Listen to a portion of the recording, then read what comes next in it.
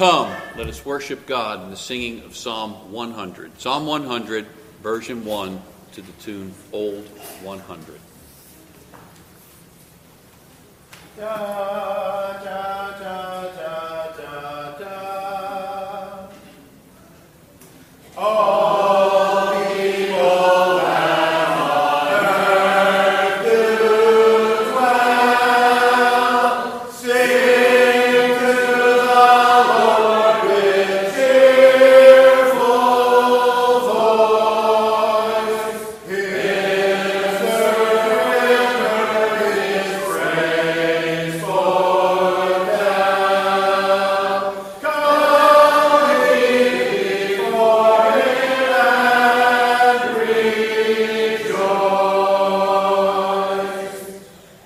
Know that the Lord is God indeed,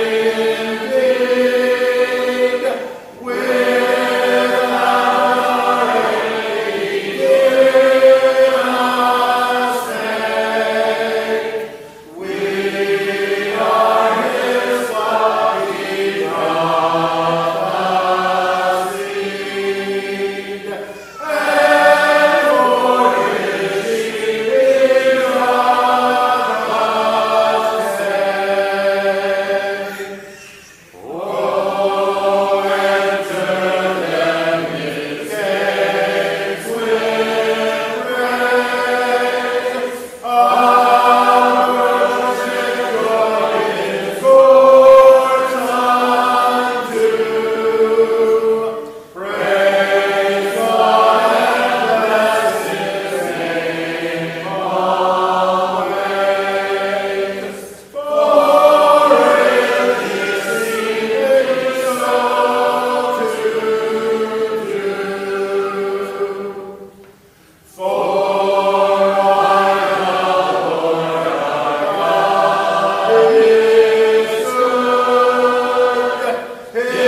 His mercy is forever sure.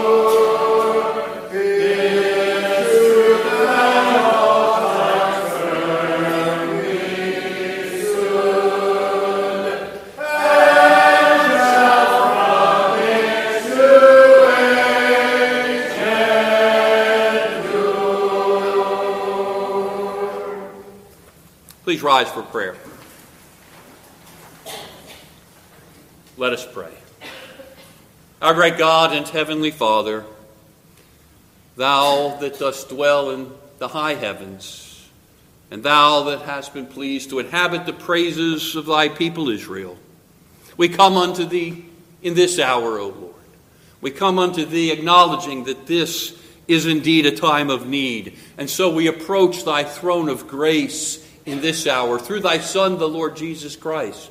We come in His merit and His merit alone, and we beseech Thee that Thou wouldst be pleased to grant us mercy and grace. Be pleased to assist us, O Lord, that we might lay hold of Thee in this hour. Assist us as new covenant priests, that we might offer spiritual sacrifices unto Thee in Thy Son's name. We ask these things in His name. Amen. You may be seated, and please turn with me to Psalm 48. Psalm 48, we'll sing verses 1 through 5 and 10 through 11.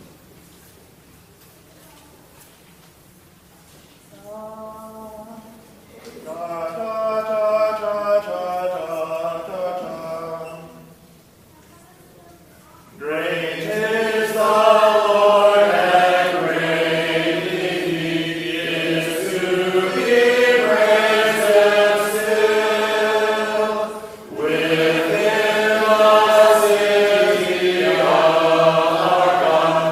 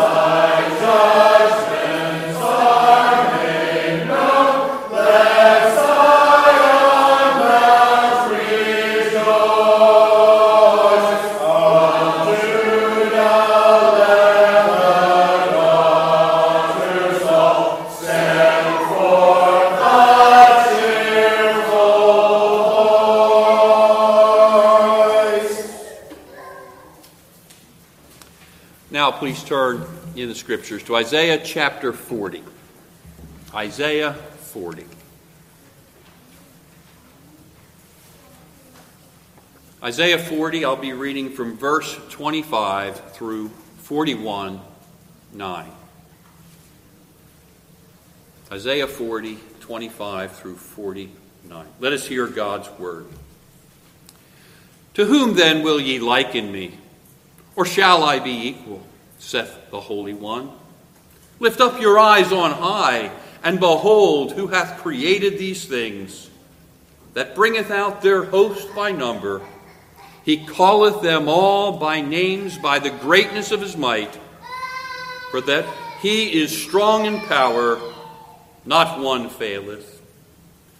Why sayest thou, O Jacob, and speakest, O Israel?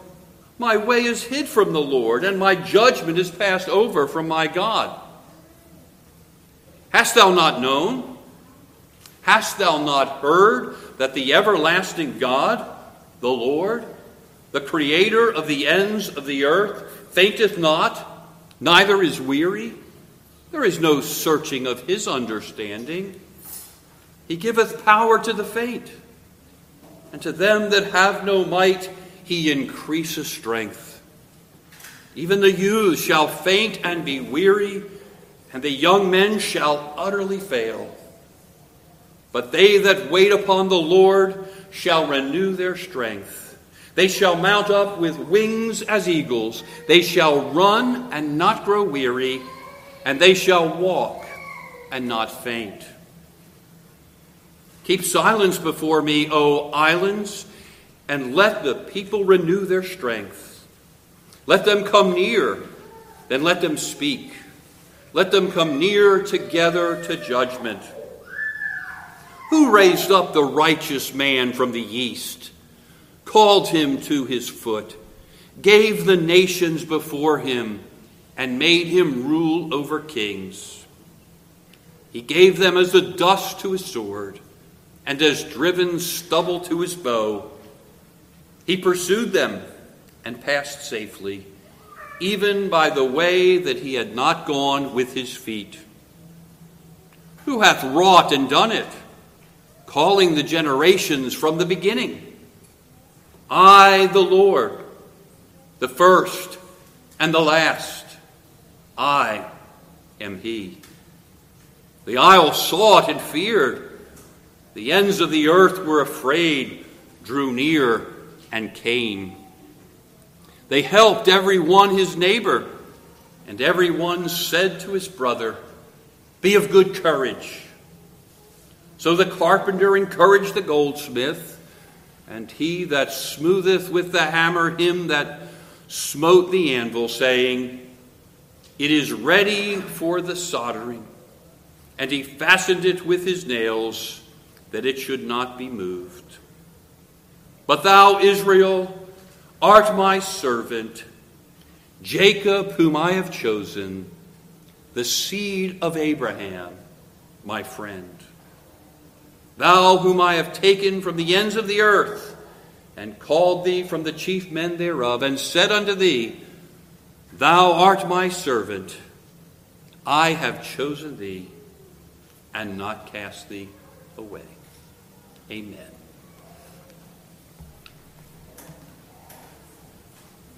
Let us now turn to Psalm 119. Psalm 119, and we'll sing verses 49 through 52.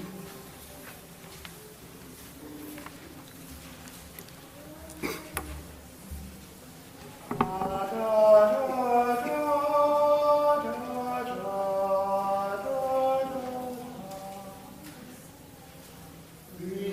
thy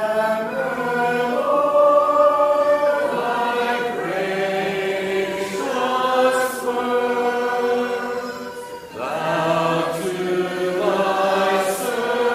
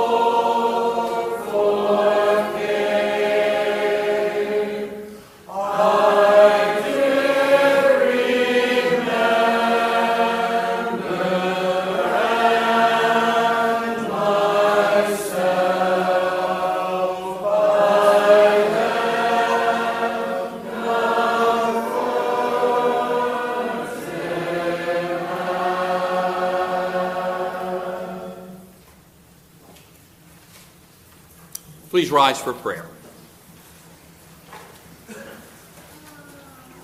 Let us pray. Our great God and heavenly Father, thou that dost dwell in the high and holy place, and thou that art pleased to dwell with those that are of a humble and a contrite heart, we come unto thee this day, O God, for holy, holy, holy is thy name, O Lord God Almighty, which was and is to come. Who is like unto thee, O Lord, among the gods? Who is like thee, glorious in holiness, fearful in praises, doing wonders, O Lord? We thank thee this day, O Heavenly Father, that thou hast delivered us from the power of darkness, and thou hast translated us to the kingdom of thy dear Son. We thank thee that in him we have redemption through his blood, even the forgiveness of our sins. Lord, we come unto thee and to thy throne of grace, but we come acknowledging that it is a holy throne. And so we come acknowledging our sin before thee this day, O God. Lord, we acknowledge that though we are saints, we acknowledge we are still sinners. We confess unto thee, Lord, that we have not loved thee with all our heart, mind, soul, and strength. We acknowledge we have not loved our neighbors as ourselves, much less our enemies. We acknowledge, O Lord, that so often we even fail to love our brothers and sisters in thee. We acknowledge, O Lord, how often we are so petty, how often we struggle at covering the multitude of sins.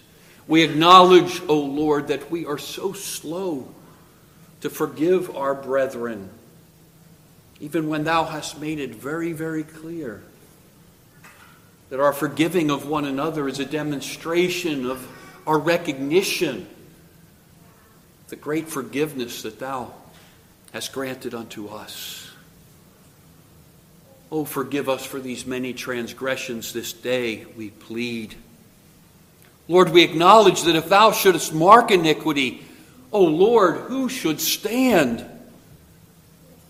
But we thank thee that there is forgiveness with thee, that thou mayest be feared. O be pleased, O Lord, to speak unto each and every one of thy saints this day. May they hear the words of thy forgiveness. And may none of them, O Lord, take that forgiveness presumptuously, to think that would lead them into sin. But may we all recognize that it is because of thy forgiveness that should increase our fear and reverence for thee. We pray for all those, O Lord, who know thee not in our midst. Lord, we pray that thou wouldst speak conviction and encouragement and comfort. May they see Jesus and may they come to embrace him as their friend and find that they are now his friend through faith, a faith in him that is not their own, but a gift of thee. Oh, be pleased, O Lord, to create in us a clean heart. Be pleased to renew a right spirit amongst us. Cast us not away from thy presence. Take not thy Holy Spirit from us, but, oh, be pleased to restore unto us the joy of our salvation, and be pleased to uphold us by thy free Spirit. We plead with thee, O Lord, that thou might fill us with all knowledge of thy will in all wisdom and spiritual understanding, that we as thy people might walk worthy of thee, O Lord, unto all pleasing, that we might walk worthy of that high calling that thou hast called us to in Christ Jesus. May thou be pleased to cause us to be fruitful in every good work. May we increase in the knowledge of thee, O Lord. Might thou be pleased to strengthen us with all might, according to thy glorious power, unto all patience and long-suffering with joyfulness. Be pleased, O Lord, to do a work in us in this hour. As we reflect, O Lord, upon the slur, upon the slander placed upon Jesus, and yet a slander or a slur that he was willing to take to himself as the friend of sinners. May we all be comforted and challenged as we reflect upon those words this day. And may thy beauty be upon us, O Lord, and may thou be pleased to establish the work of our hands. We plead in Christ's most precious name. Amen. You may be seated. Please turn with me to Luke chapter 7. Luke chapter 7.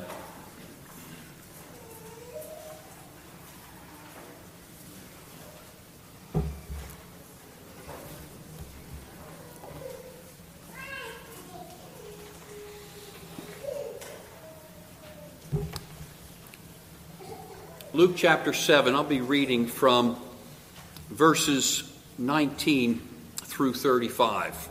I want you all to be aware that there is a parallel to one of these sections here in Matthew, handwritten authors, how they place the various events of Christ's life and ministry, generally in Matthew and Luke, they're fairly chronological, right? But obviously, if you think of all the events of Jesus' ministry, of 16 hours of waking hours in something in the order of 1,200 to 1,500 days, they obviously don't cover everything, right? So it's interesting how Luke leaves out certain events that Matthew mentions, but then brings in other events.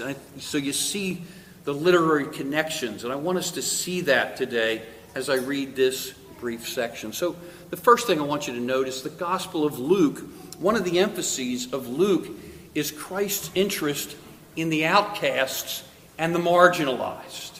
It's a dominant theme through that Gospel. I think something else we sometimes miss in all the Gospels, but particularly in the three synoptics, is that Jesus begins his ministry in Galilee of the nations. It's already a hint that the gospel is going to go out to the nations. Sometimes we fail to recognize the darkness that existed in the region of Galilee. And here Jesus begins his ministry in Galilee. And so in this chapter, in verses 2 through 10, we find him in Capernaum. And we find him healing the centurion's servant at the request of the centurion. And we have the centurion's faith commended in verse 9. Then we have him traveling south a little bit to the city of Nain. He comes upon the widow's son who's dead, with no requests, but out of the compassion of the Lord Jesus Christ, he raises that dead young man to life. Then at that point, Luke brings in this event where the disciples of John come. John is in prison. He's beginning to wonder. He's having a little doubts, apparently. He asks them to ask Jesus, "Are you the one?" Jesus answers him in verse 22 and 23. And then Jesus answering said unto them, "Go your way and tell John what things ye have seen and heard, how that the blind see, the lame walk, the lepers are cleansed, the deaf hear, the dead are raised, to the poor the gospel is preached, and blessed is he whosoever shall not be offended in me. Having given those words, John's disciples leave. And as they depart, Jesus then speaks concerning John in 24 through 30. And he speaks of the response of the publicans or sinners, and the response of the Pharisees and lawyers. And then he moves in quite naturally to discuss the men of this generation, how the lawyers and Pharisees weren't prepared to appreciate the style and ministry of John, nor were they pleased to appreciate the style of ministry, his message and life of the Lord Jesus Christ. And that's the section we'll be reading. But it's interesting that Luke, immediately following that, then brings in the situation, the event of Jesus entering Simon the Pharisee's home.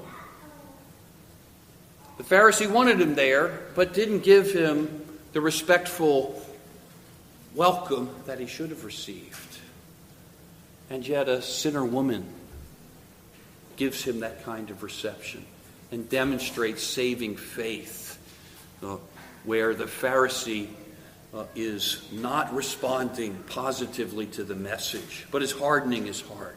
So I think it's helpful for us to see that the pericope we're going to consider in that broader portion of the chapter. So having done that, let me read Luke chapter 7, verses 19 through 35. Luke 7, 19 through 35.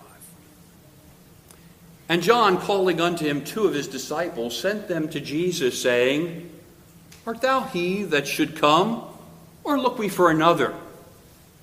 When the men were come unto him, they said, John the Baptist hath sent us unto thee, saying, Art thou he that should come, or look we for another?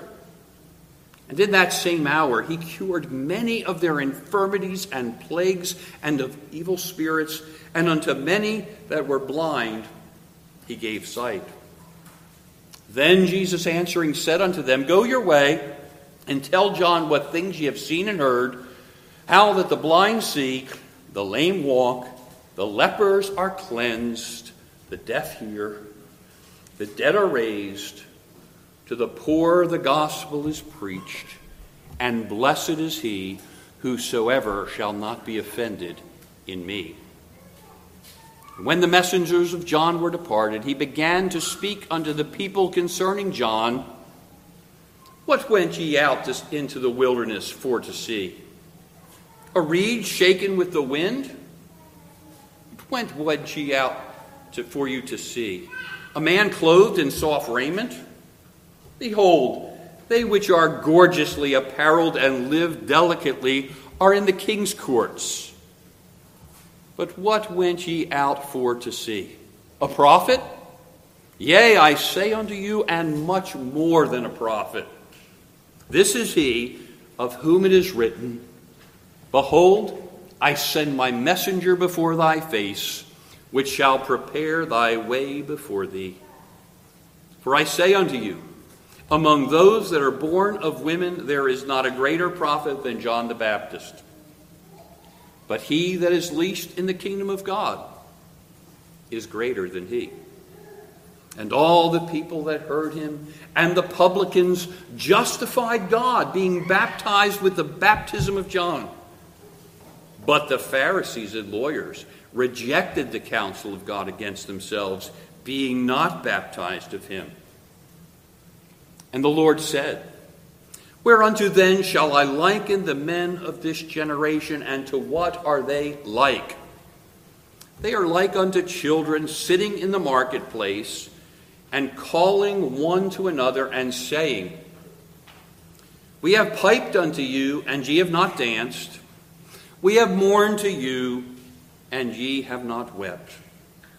For John the Baptist came neither eating bread nor drinking wine, and ye say, he hath a devil. The Son of Man is come, eating and drinking, and ye say, behold a gluttonous man, and a winebibber, a friend of publicans and sinners. But wisdom is justified of all her children. Thus ends the reading of God's holy and inspired word. So our focus will just be on several words here in verse 34, that Jesus not only was called a gluttonous man and a winebibber, but a friend of publicans and sinners. Here we have a slur used by Christ's opponents.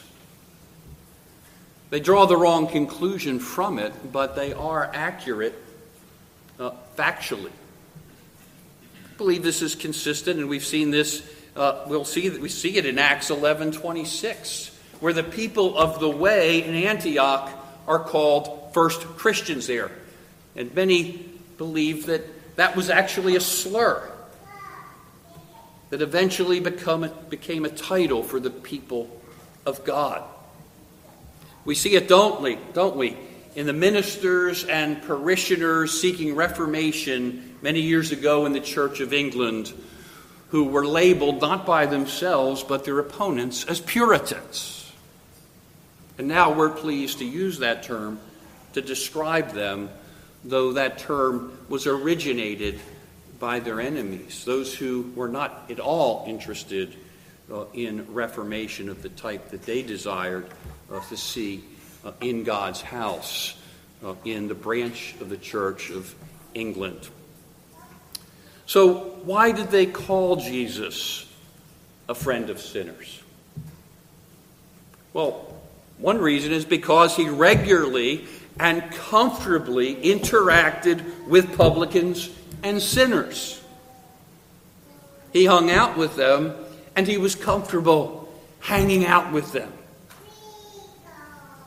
Secondly, they called him a friend of sinners and publicans because they were not friends of publicans and sinners. And thirdly, Jesus had said publicly many times that he came to seek that which was lost. He came to seek publicans and sinners. He came to search out and find them, and those that recognize themselves to be such would be brought into his kingdom. Just think of that unique contrast in the parable of the Pharisee and the publican, where the Pharisee's prayers don't get through the ceiling, and yet the publican who beats his breast and says, I'm the sinner. Actually, the very words that John Murray apparently spoke as his last words before he went to glory. Be merciful to me, the sinner. So what is friendship? Richard Sibbes, in commenting on Song of Songs, where the Lord speaks to the bride and the groom and calls them friends, he says, in friendship there is a mutual consent, a union of judgment and affections. There is a mutual sympathy in the good and ill one of another, as if there were one soul in two bodies. That's a beautiful description of marriage, isn't it? The relationship of husband and wife. But there is a sense where that should be true of our fellowship with one another, our friendship with one another. It's been very encouraging to me, and I'm sure to all of you, to see the new relationships amongst ourselves that have been established over the last few days, and to see the growing relationships that have been furthered and have been deepened. It's been a blessing to see the Lord, only by his grace, continue to knit our hearts together in love. But he's also knitting our hearts together with the Lord Jesus in love. He's our friend. In John 15:15, he says to his disciples, "Henceforth I call you not servants, but I have called you friends. For in all things that I have heard of my Father, I have made known unto you." Now, this is not an absolute statement. That doesn't mean we can never call ourselves servants of the Lord. But what Jesus is saying is, I've been progressively telling you more and more. And now in the upper room, he's prepared to say, I've let it all out. I've opened my heart to you. I've told you all the Father's told me. But he's also saying, you're to tell me everything. You're to be transparent with me. You're to open your heart to me. And we're those that sing the Psalms. We're those that recognize in the Psalter we have an anatomy of all the affections and emotions, all the dispositions of the redeemed soul. What a beautiful place to express them. But let us not just say those words and fail to actually experience those emotions, those affections. Let us not act as Stoics. Let us not compartmentalize and push off, lament, and then sing lament, but know nothing of lament in the soul. Let us not go about singing praise of joy and adoration and not be engaged in our soul. What a beautiful vehicle we have for the expression of our affections to Christ as we grow to appreciate his affection for us. Clearly, he has that love for us that is summarized in 1 Corinthians 13, that beginning section. But how about just consider the last few words of verse 7. Beareth all things, believeth all things, hopeth all things, endureth all things. Are there a lot of things in our lives that Christ has to bear with? Are there a lot of things in our life that he has to endure with? For sure. Let me just quickly give some vignettes of Christ's friendship for his people through biblical history. Think about him in his exalted state, his state of humiliation, and then in his exalted state. In all three states. How about with Adam? Immediately after the fall, Christ, I believe, comes to Adam and Eve. We hear in verse 8 of chapter 3, the voice of the Lord walking. Now, which person of the Godhead do you think that might be? I would contend, at least in my understanding, that is the second person of the Godhead. He immediately comes to restore and to offer the gospel of grace in that proto-euangelion. We see Abraham as the friend of God. We've just seen that in Isaiah 41:8. James also refers to Abraham in James 2:23 as the friend of God. In 2 Chronicles 20 verse 7, God says that Abraham is his friend forever. That means that God's not only Abraham's friend and our friend, but we're his friend. Abraham is his friend and we're his friends. It's mutual. It goes both ways. And have you ever considered it's forever? I'm sure all of us here have experienced the severance of close friendships. Because we're sinful, sometimes we reach the point sinfully to say enough's enough. Too much. That's too much pain. Too much hurt. I think it's something akin to where in Colossians, Paul tells husbands not to be not to be exacerbated with their wives or become kind of bitter towards their wives. In other words, as we grow in relationships, we get to know each other better. And guess what happens when that happens? There's a call to more grace. Right? As we see and know one another better, as we begin to open up ourselves to one another, and it's not all pretty inside there, is it? And so it calls for great grace. But God offers that to us. We are His friends forever. So wouldn't we expect in the fullness of time, when Christ comes in the fullness of time, to be a friend of sinners? As I mentioned already, it's a dominant theme in the book of Luke. Let me just give you one example. Zacchaeus. Children, that short little man that had to climb up a tree so he could see over the tall Dutchman.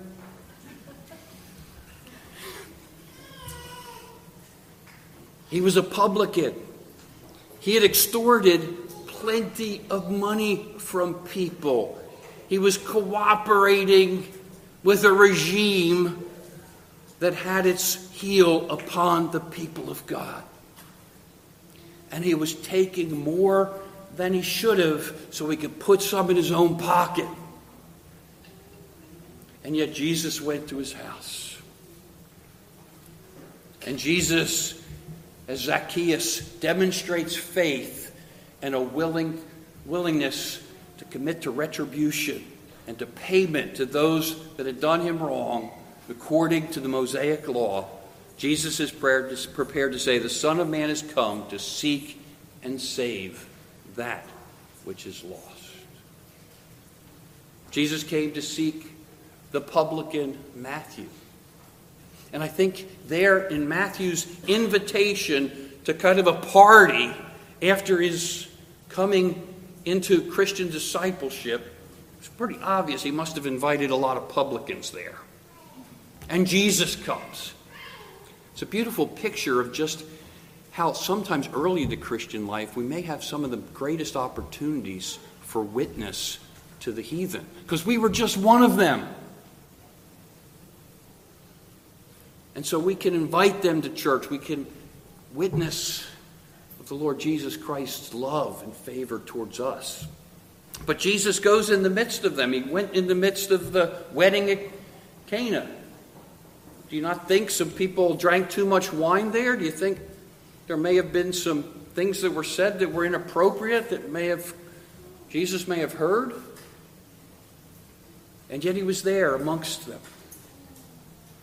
He deals with the woman at the well, the Samaritan woman at the well.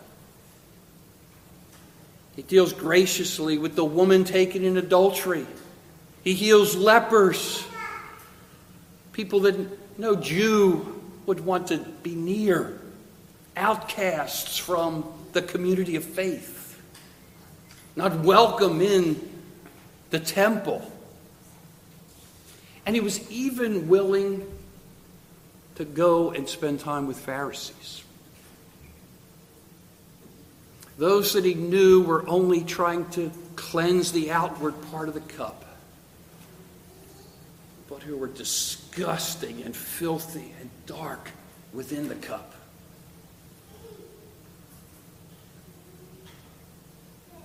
That's our Savior.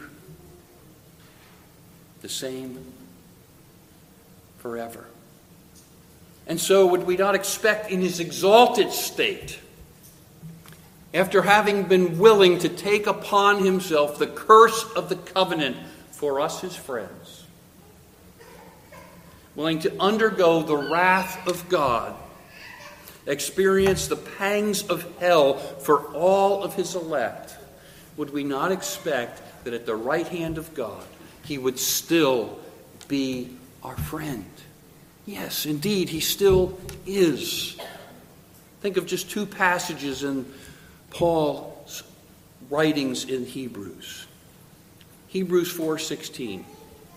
Let us therefore come boldly unto the throne of grace, that we might obtain mercy and find grace in time of need. So I opened up our invocation in reference to this. Certainly, when we come to corporate worship, Lord's Day by Lord's Day, is it not a time of need for us to have God's grace, for God to assist us in this endeavor?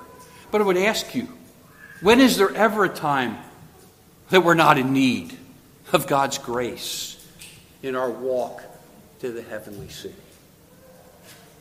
Is there ever a time where we're not needy people? Even Adam, before the fall, was still finite. And some of us oftentimes forget that as we continue to put more and more upon our plate. Those of us that by temperament and nature are very task-oriented, and sometimes like that we can neglect relationships, and we can place upon ourselves way more than can be handled by a human. Jesus never overextended himself, and we must not. But there's always a need for grace, always a need for mercy. And so let us come boldly, because we don't come in our own merit, we come in the merit of our Savior, our bridegroom, also our friend, also our elder brother. And we could multiply the metaphors. Paul, also speaking of Christ in Hebrews 7:25, says, He is able also to save or to deliver them to the uttermost that come unto God by him or through him. Why? Seeing he ever liveth to make intercession for them. He's always our advocate. He's always praying to the Father. He's always, through his work, purifying the incense that we offer in our corporate, family, and private prayers. That's his work. And he's our friend forever. And these are just glimpses of his work for us as our friend at present.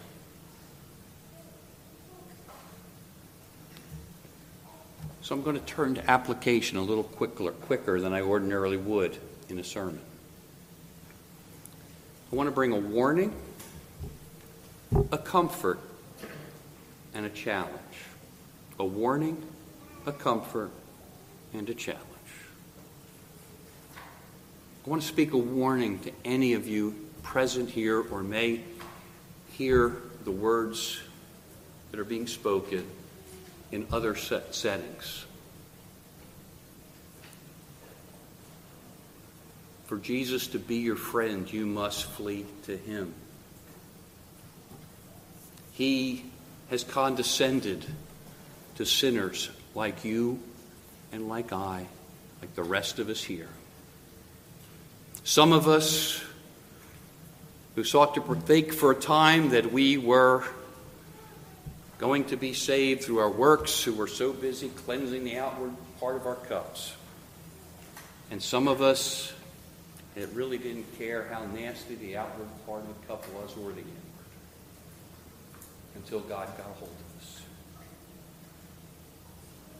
But that's the picture that's being drawn between the Pharisees and the sinners. Not all sinners and publicans that Jesus interacted with came to faith. There were still many of them that he interacted with that are presently undergoing the pangs of hell forever. But many of them were drawn to him. And then, not all of the Pharisees ignored, or as we say, as it says in verse 30, rejected the counsel of God. I think we have in Nicodemus, I don't think it's necessary to decide when he became a believer, but I think through Christ's ministry over time, by the time of Christ's death and resurrection, I believe he was a believer. So will you justify God like the publicans and sinners did, as it references in verse 29? Or will you reject the counsel of God? Will you reject the call to flee to the Lord Jesus Christ as your prophet to teach you, as your priest to intercede for you, as your king to rule over you and defend you? Will you embrace him as he is freely offered to you in the gospel? Today is the day of salvation, and wisdom is justified of her children. Those that do so demonstrate that they, by God's grace, have become wise unto salvation. Not a wisdom that we could make in ourselves. None of us could ever come to a logical understanding apart from the grace of God to embrace the Lord Jesus Christ. But God has made many of us present here today wise unto salvation. Oh, may he make you wise unto salvation as well. Flee to him while he may be found. But secondly, I want to bring comfort. And to Christians, how comfortable, believer, how comfortable, brethren, our lives would be if we might reflect and embrace the fact that Jesus is our friend. Jesus is a friend to all his people. As we saw in John 15:15, he's opened his heart to us, and we ought to open our hearts to him. He's our friend forever, as we've seen in 2 Chronicles 20, verse 7. While on earth, Jesus was also a friend of those who weren't his people. Right? Sinners who did recognize they were sinners, and sinners who did not recognize they were sinners. Christ would go and dine with Pharisees, though he knew they didn't care anything about him. He would go and be with publican sinners, though they certainly didn't add to his credibility.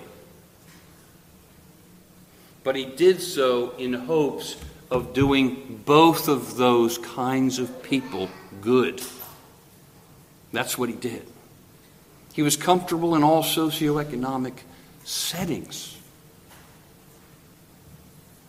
And he's an example to us in that. The other thing I would say is his love. He loves us even when he is displeased with us. I want you to get that. Because I don't think I've understood that very well in my Christian life. He loves us even when he is displeased with us. This may be a shock, but you can be too binary. I've been too binary on this point. I thought that God's love and his displeasure were like a light switch. He loves me until I disobey, and then he's displeased with me. Like his love stops. Is that the way you fathers deal with a wayward child? I hope not. No, God doesn't deal with us that way. I found much comfort recently in Thomas Goodwin's work on the opening of Christ's heart. There he says, your very sins move him to pity more than anger. He's not saying their sins don't move him to anger, but they move him to pity more than the anger. Yea, his pity is increased the more toward you, even as the heart of a father is to a child that has some loathsome disease. And I added, or sin. His bowels shall be more drawn out to you. And as much as when you lie under sin as any other affliction. So even when you're in pain for your sin, sometimes we're in pain because we've been persecuted. Sometimes we're in pain because pruning hurts. Sometimes we're in pain of our own will. We've chosen the wrong path, and we're getting the brambles and the spanking that we deserve. But even in that spanking, There's a growing love. The love has not stopped for us, his people. You see, in Proverbs 18:24, there is a friend that sticketh closer than a brother. Oh, for friends that stick closer than a brother. But how about Jesus Christ that sticks closer than any of our human horizontal friends could ever stick? He is uniquely that friend that sticks closer to a brother. I'm going to read a portion of a hymn.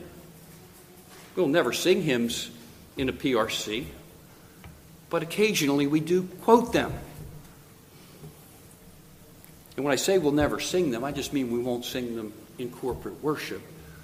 Some of you may have sung some of them this morning, and some may sing them this week. Remember the hymn by J. Wilbur Chapman? Jesus, what a friend of sinners.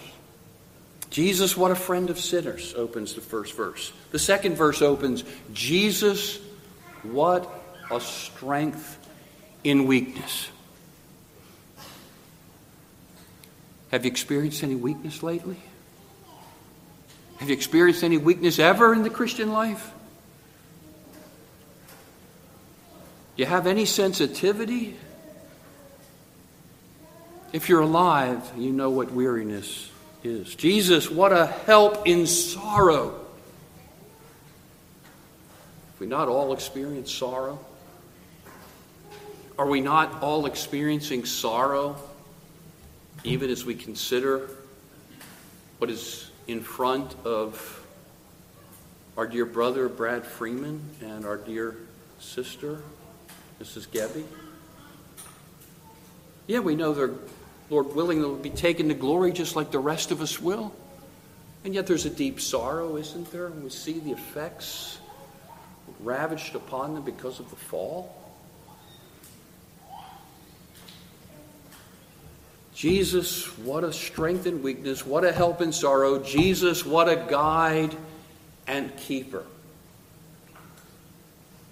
Have some of us not lost direction quite regularly in our lives? We don't often need the Savior to speak to us through His Word, to be the compass, the guide, a light to our feet and a lamp to our path, so we can see where we're at, so we can know where to go. He's that kind of guide. And do we not need a keeper? I know some of you feel pretty confident that you can defend yourself very well. But none of us believe we can defend ourselves completely, do we? He is that hedge. More than all, in Him I find. He hath granted me forgiveness. I am His. I'm His friend. And He is mine. He's my friend. What a comfort. What a comfort. Now, comfort comes here in the middle of the three applications. I want you to understand that is the most important of the applications I've given you today. But I think there's a logical order. And I didn't want to give the challenge before the comfort. It just didn't seem quite right. Having that comfort, knowing that Jesus is our friend, that ought to motivate us to be a friend to those that are within and without. That ought to motivate us and encourage us. Isn't it lovely to see when brethren dwell together in unity? Isn't it a beautiful thing? And we're told in John 13, 34, and 35 that it's even a beautiful thing to some that are without when they see it within. Think about how love was expressed in the establishment of the diaconate in Acts 6. I contend we don't know, really, whether that group of widows was actually being neglected in the daily distribution. All we know is that they had a complaint. They certainly thought they were. And when the presbyters took it up in the church in Jerusalem, they recognized there's something we can do. There's something we ought to do, because we've been neglecting the word of prayer. And as they expressed their love in the establishment of the diaconate, and the widows, both the Grecian Jews as well as the Hebrew Jews, were taken care of, it says that there were many then that came to believe. Even some Pharisees, we're told, came to believe in the Lord. Yet Jesus in John 13:34 and 35 says, "A new commandment I give unto you, that ye love one another as I have loved you, that ye also love one another. By this shall all men know that ye are my disciples, if ye have love one to another." So when we love one another, we're sending a message to those without. I would also contend we're learning to practice love that we can practice on those that are without. Because there's still many difficulties in loving one another. As we learn to exercise that love and grow in our patience and forbearance with one another, that can help us to exercise those graces so we can exercise them with more difficult friends sometimes. Oh, that none of us might be like those described in Isaiah 65, 1 through 5. Do you remember that description? I'm sure most of you remember verse 5. God speaking of those which say, "Stand by thyself, come not near to me, I am holier than thou." The end of that verse says, and describes what God thinks of them. "These are smoke in my nose, a fire that burneth all the day." God is not pleased at all with that kind of sanctimonious behavior. I encourage you, fathers, sometime this week, read to your family verses 1 through 5. See the description of these people that would do such amongst the people of God even. Stand apart. You're second class, we're first class. There's a division. The curtains are going to be closed between the first class. Now, humble purity, by God's grace, draws the impure to itself. But proud sanctity repels the sinner. Do you understand that? Humble purity, humble godliness. If we grow in grace, we're growing downward. But if we think we're growing upward, and our growth in grace is not producing humility, it's not growth in grace. You need to get that right. Proud sanctity only repels. It may attract some other people that like proud sanctity. You may be able to grow your church that way, if that's really what you care about in terms of numerical growth. But if we want to see true prosperity and health in our souls, we need to recognize we grow in humility, and that itself is an attraction to needy sinners. But think about how Peter stumbled at Antioch, as Paul describes it. Paul ordinarily, I'm sure, covered the multitude of sins amongst those that were his colleagues and Peter as well. But he believed there was a need to explain this to the Galatians, given the struggles that they were having. The fact that they were tempted to grow weary, as James preached on or taught on earlier this week. They were tempted. They were growing weary. They wanted some easy solution. Maybe it's circumcision and commitment to all the Mosaic law. Maybe that'll really raise us to the first class seats.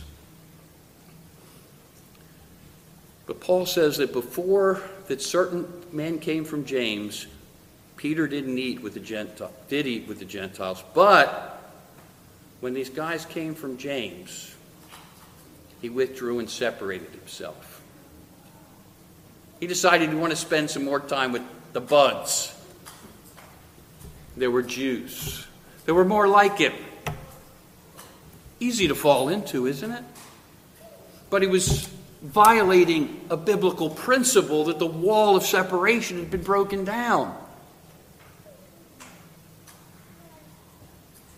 And so Paul says that he had feared those that were of the circumcision. He was demonstrating hypocrisy at that point. He wasn't a hypocrite, but he was demonstrating hypocrisy. I hope we're not hypocrites, but we all regularly demonstrate hypocrisy. It says he feared those that were the circumcision. He not only wanted to be with the circumcised, but he was worried about what the circumcised guys that came from James might think of him by sitting with the Gentiles in that table versus that table over at the fellowship meal. He was so concerned about what they thought that he got up and went over and spent time with them. And Paul says, that is a serious issue right now. Let that not be so with us. Let us love those that are within. We're friends because we're brothers. Let us stick close like brothers. Let us stick even closer because we're brothers of the Lord. Now, we're also called to be friends with those that are without. And I would ask you, are we as local congregations, are we as a presbytery friends of sinners? And are you and me, individually, I'm speaking to myself as much as everyone here, are we friends of sinners? Sinners do nasty things. They dress nasty, they smell nasty, sometimes their speech is nasty, sometimes their habits are nasty, sometimes they say things that are inappropriate we wish our children had not heard. We wish we didn't have to deal with those things. We wish we hadn't heard. But Jude, the Lord through Jude says to us in Jude 22 and 23, of some have compassion, making a difference, and others save with fear, pulling them out of the fire, hating even the garment spotted by the flesh. You have to rush into a home burning to save someone, you're going to get some soot on your nice suit. And you may not like the way the person has been behaving, and you may not like the fact that they themselves caused that fire because of their drunkenness and pot smoking or whatever else led to the fire. But you still are going to go rush over there and get them out. And so we must do so spiritually. Spurgeon could say, some people appear to like to have philanthropic love towards all the fallen, but they would not want to touch them with tongs.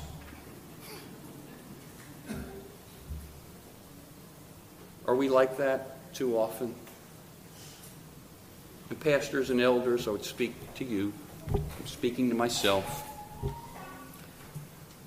Do we sometimes fall into the trap of thinking we're administering a showcase in our local congregations rather than a hospital? What are we administering? A hospital or a showcase?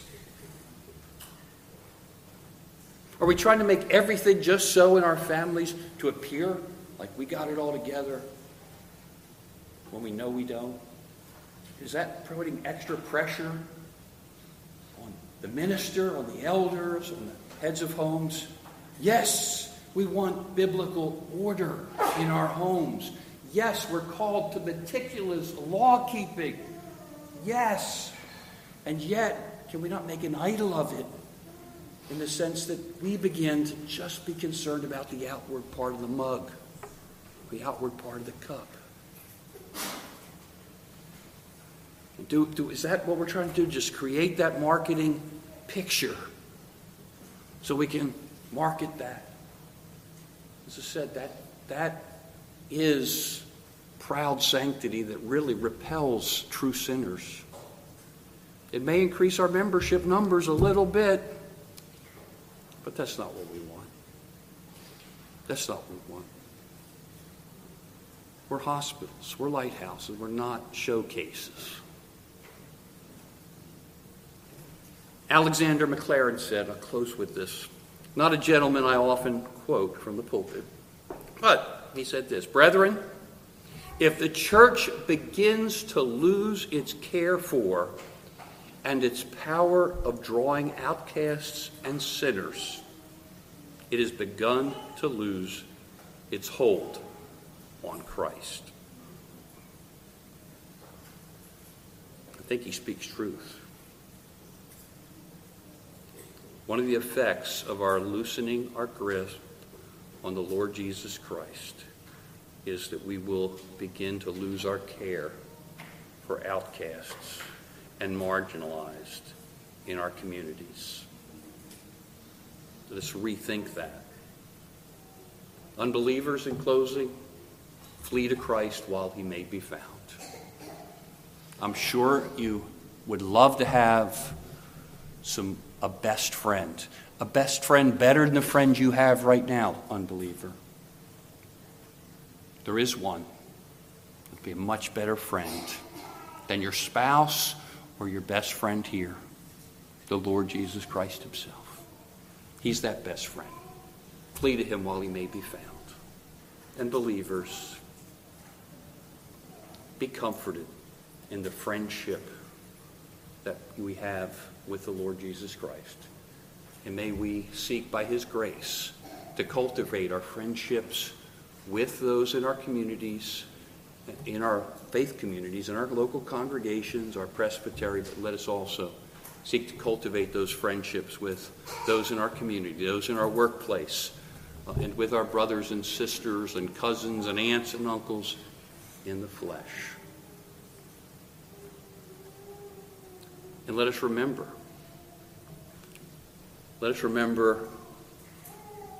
that we are called to walk a friend forever, just as he was a friend to Abraham forever, and still is a friend to Abraham. Let us be reminded he is our friend and we are his friends forever. Let us pray. Please rise for prayer. Great God and Heavenly Father, we do come to thy throne of grace seeking mercy. We thank thee, O Lord, that Jesus is indeed a friend to sinners. We thank thee that he has condescended to reach down to us in our sinful state. We thank thee that he loved us before we've even come to Christ. We thank thee that in thy counsels thou hast ordained to bring us to thyself. And we thank thee that there is innumerable multitude of every tribe, race, kindred, and tongue, and of every socioeconomic grouping that are yet to come to thee. May you give us the grace to act in all those situations. Help us to humble ourselves and indeed be friends to sinners, sinners who recognize it and sinners who don't. Be pleased also, Lord, to comfort us, and particularly to comfort Brad Freeman and Karen Gebbe as they struggle with what is upon them and what awaits them. May you be pleased to be gracious unto them in these days and to their families. May they know the peace that passes all understanding, O Lord. And may you be gracious to them and their families in this very needy hour. We ask in Christ's name. Amen. Please turn with me to Psalm 23. Psalm 23. And let us sing to God's praise.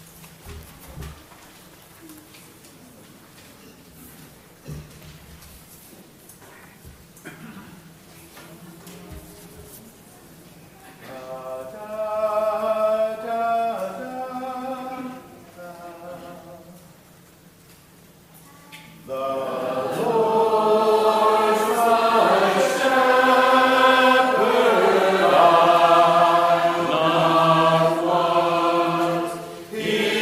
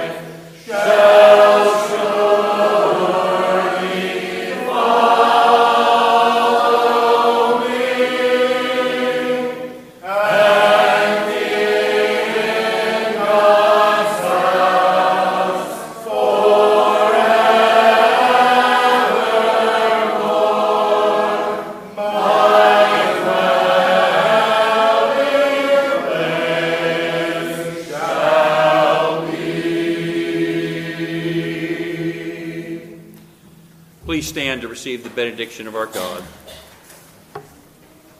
The Lord bless thee and keep thee. The Lord make his face shine upon thee and be gracious unto thee.